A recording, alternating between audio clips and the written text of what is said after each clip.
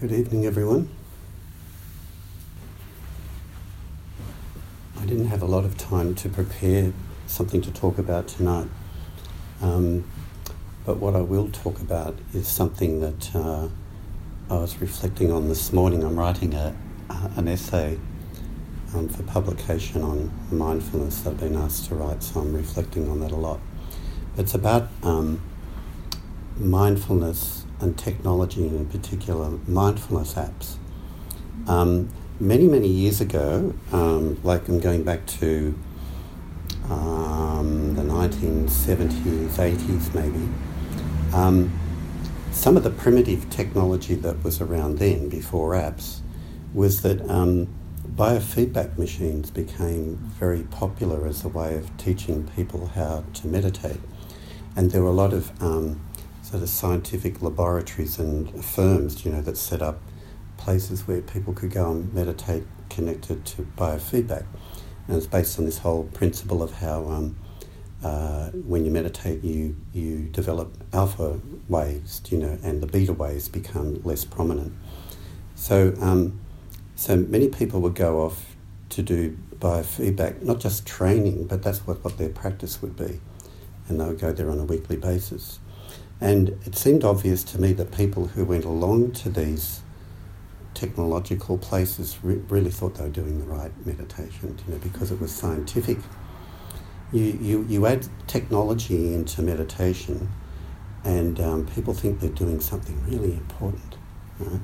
And that it's better in some way because you can measure what you're actually doing through the feedback.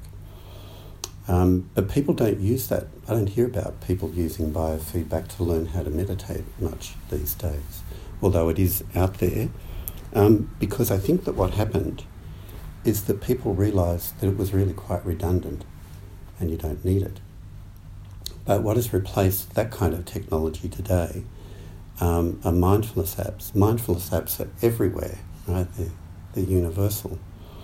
And from a Zen perspective, they're really not necessary. Again, I think the marketers have done a really good job of convincing people that it's really important they have a mindfulness app, so that it will help them to stay on track. It's got a human voice telling them what to do, and it'll help with their practice in some way. But to my mind, it's just relying unnecessarily on technology, and it gets in the way. And one of the analogies I would give, do you know when children, young toddlers, learn to swim and they have those floats with them, those little floaties that help them to swim? Well, mindfulness apps are kind of like floaties, or trainer wheels, on bikes. It's like they're useful to begin with, to give you some kind of instruction on how to do it. But eventually children are going to feel more mastery over swimming and more mastery over themselves if they eventually they don't need the floats anymore and they can just swim without them. At some point they take the risk that you don't need the floats anymore and you can just rely on yourself to float and to swim. Or riding a bike, you don't need the trainer wheels anymore. You trust somehow that you got the balance and the mastery to actually do it without it. And when I think of people constantly being on mindfulness apps, I think of adults still with their floaties on, right, or their trainer wheels, And of course it's not what we do here, because one, it's unnecessary. Even guided meditations, a lot of Buddhist teachers give guided meditations, which we never do in the Zen tradition. And the reason why it is that eventually it gets in the way and it keeps you in a kind of dependent state, on the app or on the teacher being a guide. And eventually what we really want in Zen, as a Zen teacher, is people have developed their own resilience and their own mastery and their own autonomy to stand on their own feet. They don't need that anymore. Just like with teaching a child to swim, you want them to be able to just have the confidence to do it on their own without any kind of technology helping them.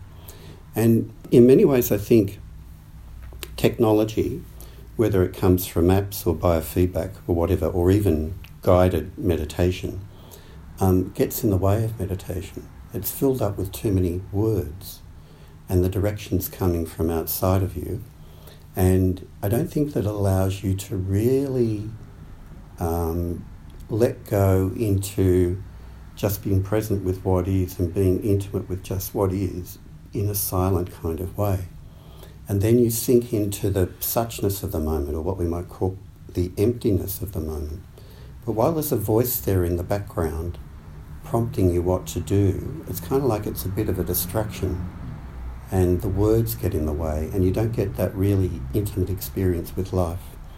Imagine the difference, like when we go to Stroud and we sit in that forest and we hear all those beautiful bird songs coming and going all the time. Imagine if you're up there and, you know, every few minutes someone says, now listen to the birds singing.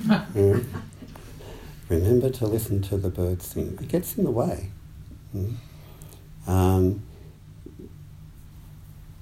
Zen meditation and a Zen life is just so incredibly simple that we miss it all the time.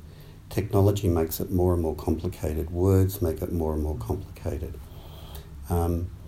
But if your Zen practice is moving in the direction of simplicity and intimacy with the moment, and a kind of a, often, not always, but a wordless, non-conceptual way of just being in the present, then that's all that's required.